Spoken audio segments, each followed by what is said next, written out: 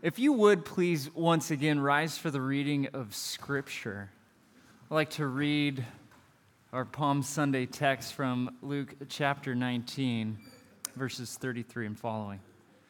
As they were untying the colt, the owners said to them, "Why are you untying the colt?" And they said, "The Lord has need of it." And they brought it to Jesus, and throwing their cloaks on the colt, they set Jesus on it. And as he rode along, they spread their cloaks on the ground. As he was drawing near, already on the way down the Mount of Olives, the whole multitude of his disciples began to rejoice and praise God with a loud voice for all the mighty works that they had seen, saying, "Blessed is the King who comes in the name of the Lord. Peace in heaven and glory in the highest." And some of the Pharisees in the crowd said to him, "Teacher, rebuke your disciples." And he answered, "I tell you, if these were silent, the very stones would cry out." And when he drew near and saw the city, he wept over it, saying, "Would that you, even you, had known on this day the things that make for peace." Amen. You may be seated.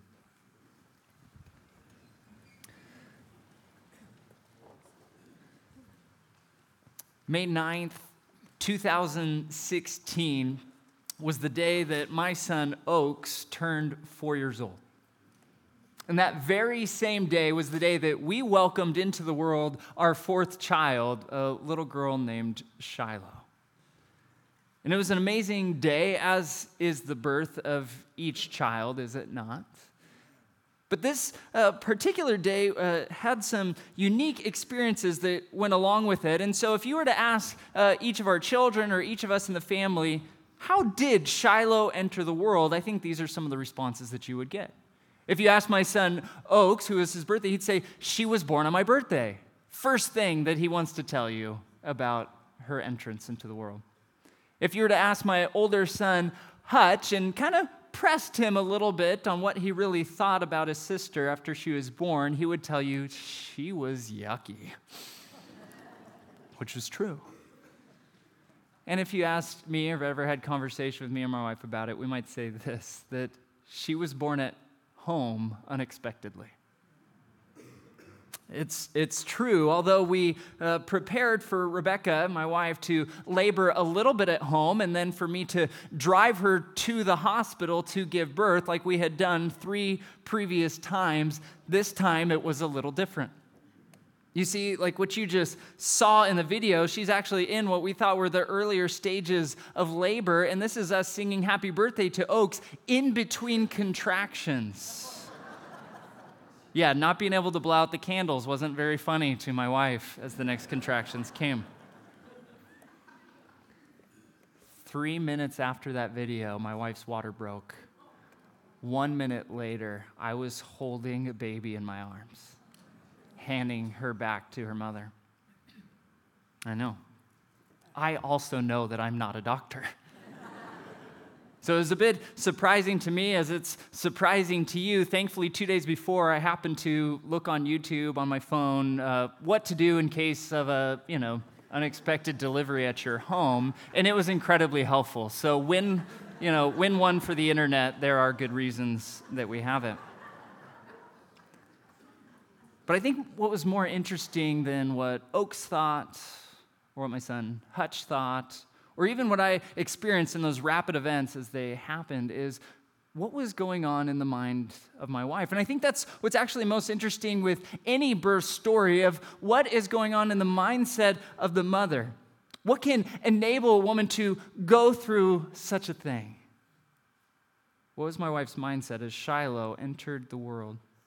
But before we consider those questions, I want to ask another question that has to do with the text we just read. How did Jesus enter Jerusalem?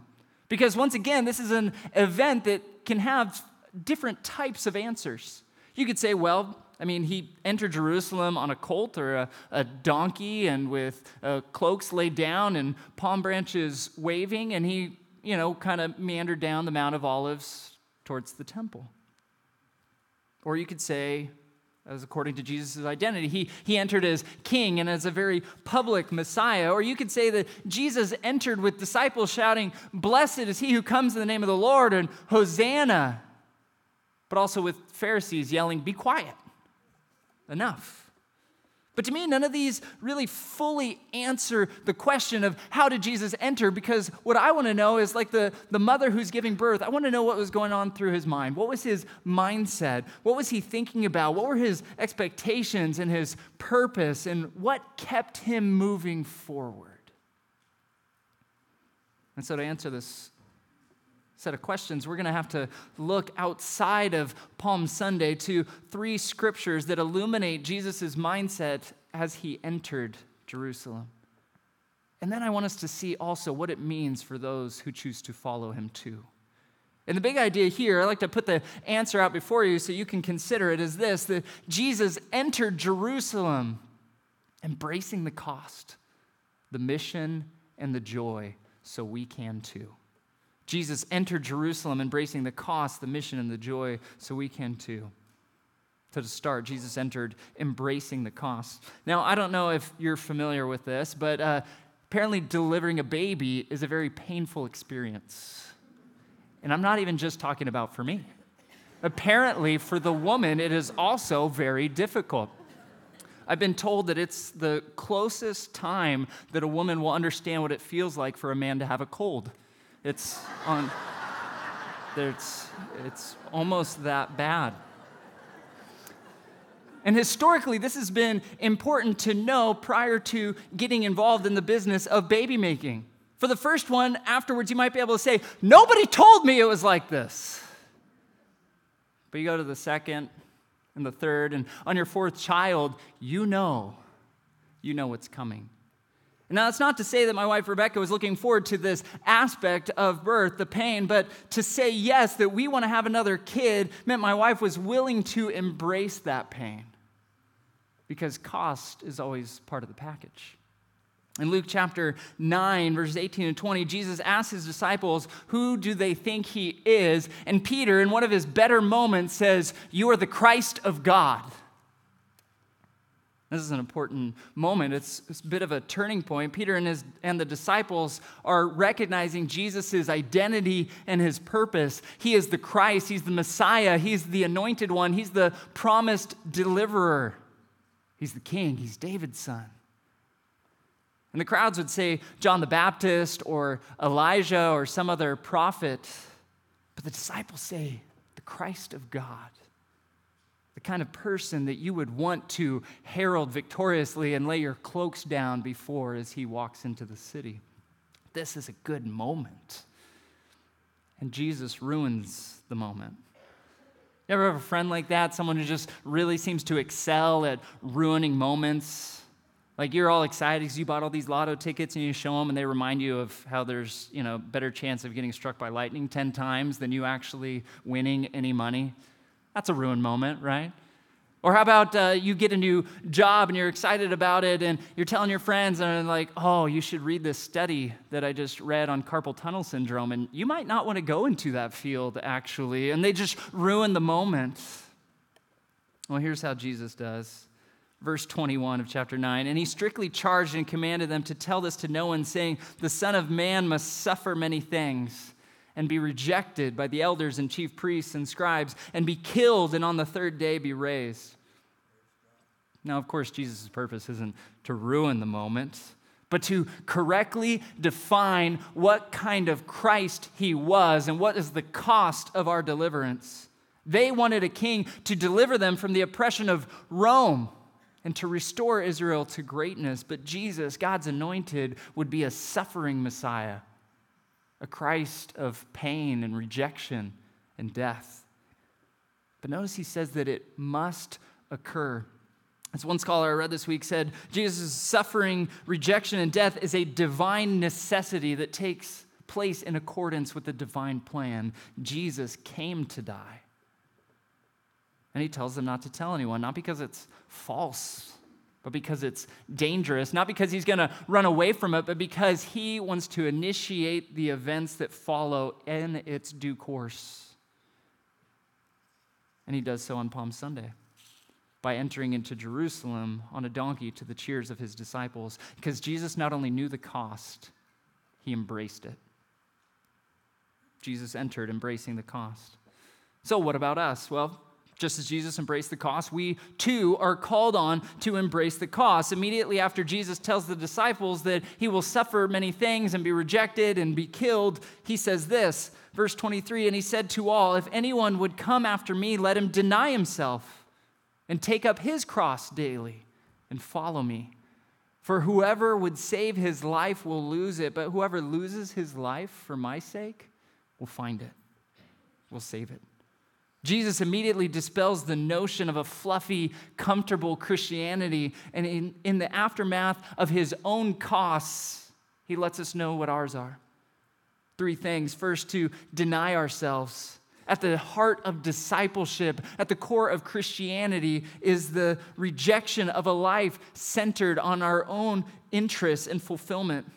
It's not just about rejecting certain things we deem bad, it's rejecting this desire to place ourselves above Christ. Secondly, to take up our cross daily. This is the call for the daily commitment, even to the point of death. If the first requirement was us to say, we need to die to ourselves in a figurative sense, this one is to say even our own suffering and bodies are there on the table. And third, to follow Jesus. This is the idea that following Jesus actually takes following Jesus. That we listen to what he says and we do it. And Jesus is making it clear there's cost to following him. And if we're intent on self-satisfaction and self-preservation and self-autonomy, then we'll actually lose what is most important to us, which in that case would be ourselves. But if we take on the costs, declaring that there's something more important than us, well, then Jesus says there's something far greater to be had, which we will get to in a moment. For Jesus, the point for his hearers is that they would count the cost, but for Luke, writing to followers in Christ, and for us as we read this, it's a reminder that we have already counted the cost, and we should not be surprised when there is suffering for his name's sake. Jesus entered embracing the cost so that we can too. But Jesus also entered embracing the mission. Now, back on that May 9th day, leaving the doctor's office earlier that afternoon, no sign of labor, nothing's happening. So we're driving back to my uncle's house where my parents are, watching our kids, and we're sitting in the driveway. And we were thinking about what are we going to do for Oaks' birthday? We were thinking of going to a new pizza place that was in San Juan that we hadn't tried yet. And as we're talking about it, I started to notice that she'd get kind of quiet and get a sort of serious face, a face that I'd seen before exactly 3 times in our marriage. And as she got this, we realized, going to a public pizza place is probably out of the question. We need to go home. And this serious face that she has, it's this sort of determined look and a quietness that would come upon her that meant labor was beginning. And we needed to be somewhere where she could focus. Robert Bradley, in his book, Husband Coach Childbirth, compares this moment to the focus and endurance of pro athletes. It's a willful determination to relax every part in the body in order to ride through the waves of tortured heat and agony that travel all throughout her body with each thing that that's a contraction. It's amazing to have a word that really doesn't capture any of that. And having watched my wife go through this 4 times, I will say, yes, it is professional athlete level kind of focus, because everything else fades away because she has her face set on the mission of bearing this child. Having just told his disciples twice of the cost that was coming Jesus' way, the entire book of Luke shifts on this next verse, Luke 9:51. He says, when the days drew near for him to be taken up, he set his face to go to Jerusalem. Labor was starting, and the time was drawing near for Jesus to complete what he had come to do, his death, his resurrection, and his return to the Father. And so he set his face on Jerusalem. And I love that phrase, that he set his face there. It helps us to get at the mindset that Jesus had. He was determined to follow God's plan, no matter what the costs. And he was determined to put these events into motion. And to say that he has his face set to go to Jerusalem is to say that he's embraced the mission. And that mission immediately has cost. Verse 52 of chapter 9, and he sent messengers ahead of him who went and entered a village of the Samaritans to make preparations for him. But the people did not receive him because his face was set toward Jerusalem. Do you notice that? Immediately, he is rejected because of the mission that he has just set and put into place. Man, nothing helps us get off track like initial rejection to the plans that we have. The Samaritan village rejects Jesus' mission just as he determines to go that way, but Jesus is not swayed because Jesus didn't just know the mission, he embraced it. And the mission, I think, summed up well in Luke 19, verse 10, for the Son of Man came to seek and to save the lost. This is a mission that had Jesus looking beyond the clamor of the crowds in order to see the pain of the cross. And that's why if you follow through and read through from Luke chapter 9 all the way through 19, you continue to get this sense that Jesus is like the needle on a compass. And no matter what happens, whether someone needs to be healed or the disciples need to learn something new or opposition arises, no matter where the compass is facing and where it takes Jesus, his face is set on Jerusalem. And there will be no detracting him from that mission. Jesus entered embracing the mission because he wasn't just going to Jerusalem to die, he was going to die for us. His death would be the means for rescuing all who were lost. So he set his face. So what about us? Well, I'm sure you'll see a pattern here. Just as Jesus embraced the mission, so we too are called to embrace the mission. In the very next passage, still in Luke 9, he says so much. He says, to another, he said, follow me. But he said, this is the man speaking to Jesus, Lord, let me first go and bury my father. And Jesus said to him, leave the dead to bury their own dead, but as for you, go proclaim the kingdom of God. And another said, I will follow you. Lord, but let me first say farewell to those at home. And Jesus said to him, no one who puts his hand to the plow and looks back is fit for the kingdom of God. Now, without getting into all the nitty-gritty of what is a little bit of a difficult passage, let me sum it up like this. Jesus demands unqualified commitment to him and to his mission. A commitment made thoughtfully and without excuses or looking back. Now, what is this mission that Jesus calls us to? Here, he calls it proclaiming the kingdom of God. He explains it, I think, most fully in Matthew 28, verse 19 and 20. Go, therefore, and make disciples of all nations, baptizing them in the name of the Father and of the Son and the Holy Spirit, teaching them to observe all that I have commanded you. And behold, I am with you always to the end of the age. This is the mission to which we are called, to be disciples, making disciples, growing fully devoted followers of Jesus Christ in our families, in our neighborhoods, in our place of school, and in our place of business, neighborhoods and communities, and in our church with our faces firmly set on that mission. So we need to ask ourselves, well, what would it look like? What would it look like if all my decisions were made based on the reality that I am called to make disciples? Would it change how I worked or where? Would it change where I lived or how I spent my money? Would it change how I took care of my own soul or my family so that we were focused more on Christ and less on ourselves? Because Jesus is calling here every architect, every landscaper, every accountant, teacher, CEO, student, mom, dad, grandpa, and grandma to be a disciple maker and to embrace the mission. Brothers and sisters, Jesus entered embracing the cost and the mission so we can too. Now let's kind of take a moment here and just be honest with what I've presented so far. If you're still here with me, what I've essentially talked about is an incredibly important mission with incredibly high costs. And all that you maybe have gotten so far is that, well, okay, Jesus says it's the right thing and times are going to be hard, so I guess I just take one for the team and do it. It all sounds a little dour, doesn't it? Like making sacrifices to win a battle that you've just been told needed to be won, but it doesn't really impact you.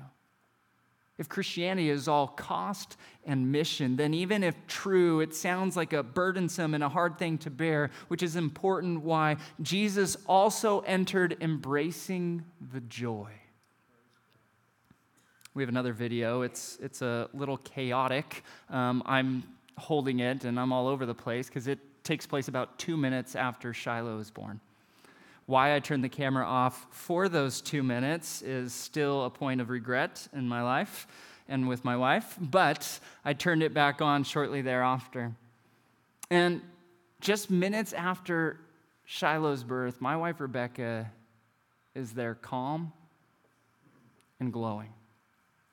And she's happily holding her new baby while trying to tell her bewildered children why it's a wonderful, beautiful thing that this baby just came with no medical personnel around and that everything was going to be okay. As Jesus told his own disciples in John 16:21, when a woman is giving birth, she has sorrow because her hour has come.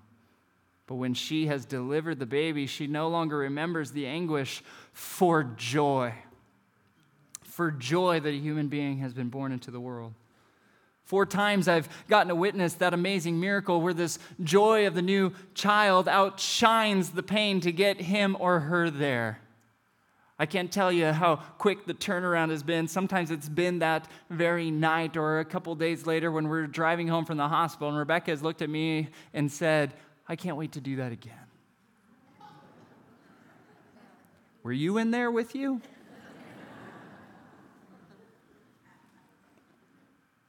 Because not only does the joy replace the sorrow, but when you know what's coming, it can actually motivate you to enter into it. Hebrews 12:2, Pastor Micah read at the beginning of the service, looking to Jesus, the founder and perfecter of our faith, who for the joy that was set before him endured the cross, despising the shame, and is seated at the right hand of the throne of God. Not only was the cost and the mission set before him, but also joy. And we don't understand joy, but it is a joy big enough to make all of the suffering and all of the physical pain and the pouring out of God's wrath upon him in our place made it all worth it.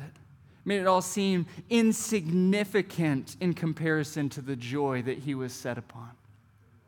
Now, the author of Hebrews has in mind the joy that results from finishing the mission. This is why it talks about Christ sitting down, because it's done, but it also shows him returning to the Father's presence.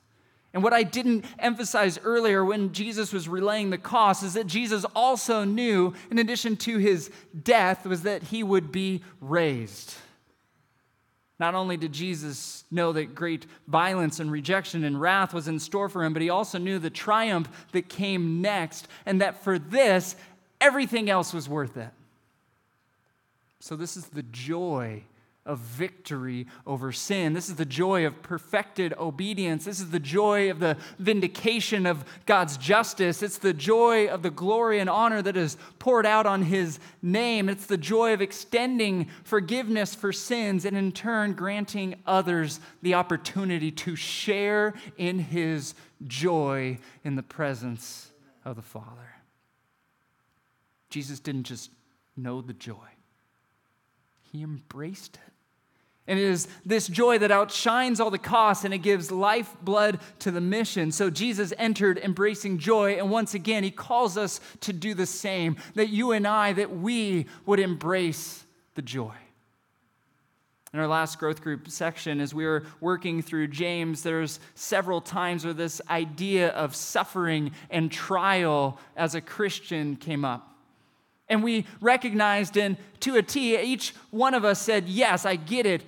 Pain and suffering because of our sovereign God is actually doing something good in us. It's producing maturity and more Christ-likeness, and it's bringing glory to God. And we said, we get all that, but you know what? I still don't want it. It's because we feel like kids being told to eat bitter vegetables, knowing that technically it's good for us if things like fiber and vitamins are real, but we don't like it. It doesn't taste good to us. And so out of obedience, we might be willing to choke it down, but we do not enjoy it because we misunderstand the centrality of joy. Just as Jesus was fueled by his expectation of future joy, so can we too. Eternal life with God is our source of joy. In Luke 10, they come back from accomplishing this mission of preaching Christ, proclaiming the kingdom, and even the spirits are subject to him. And Jesus says, don't rejoice because of that. Rejoice because your name is written in God's book.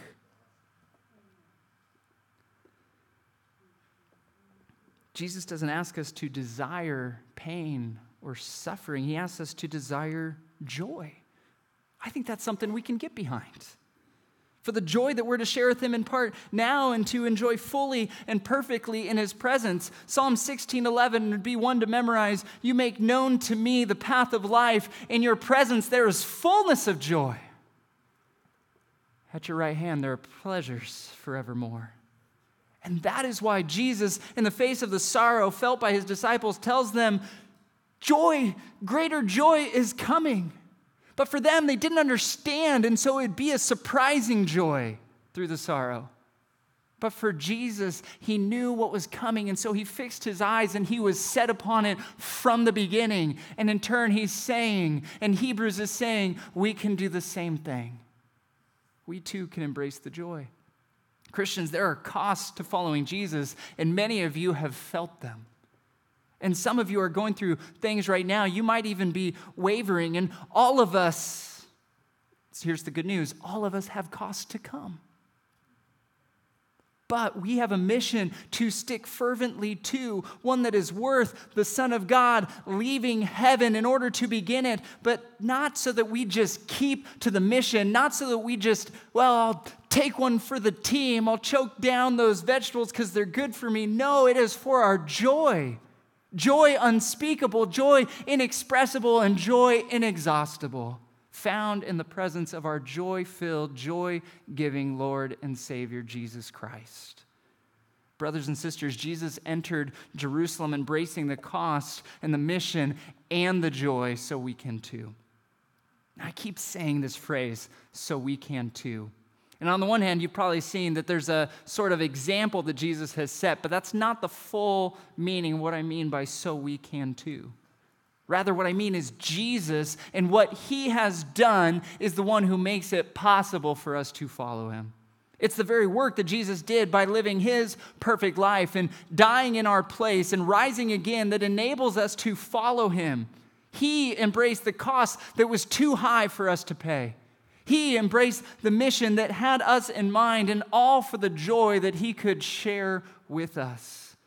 So if you're here this morning and you do not know him, may I encourage you to get to know him by reading in the Bible about him, by talking with the members of this church and coming and talking to myself and Pastor Ty and Pastor Micah and the others.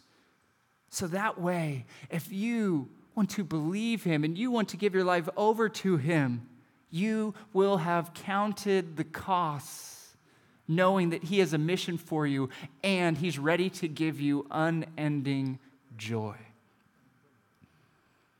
Now, for those who believe already, I hope that this has been an encouragement for you to seek the joy that God has for you. Let that be the fuel for your service and your mission, and that this week of weeks that we have opportunity to invite neighbors and coworkers and friends in order to come to church, and we have opportunity to serve at the Easter fair and Good Friday service.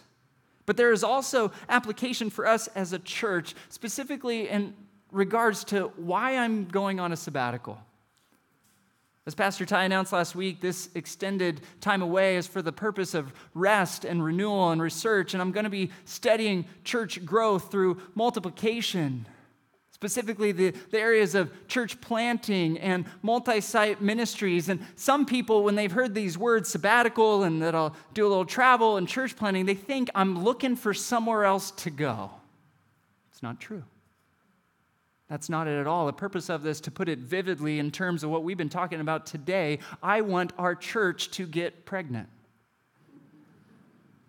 You see, I believe that South Shores Church, is an exceptional church, standing in an exceptional time in our history where we will soon have facilities and abilities and leadership not only to grow our own church family and to maximize the use of our campuses, but also to train up and to send out pastors and members into different parts of Orange County for the purpose of starting new churches that can reach those whom we cannot.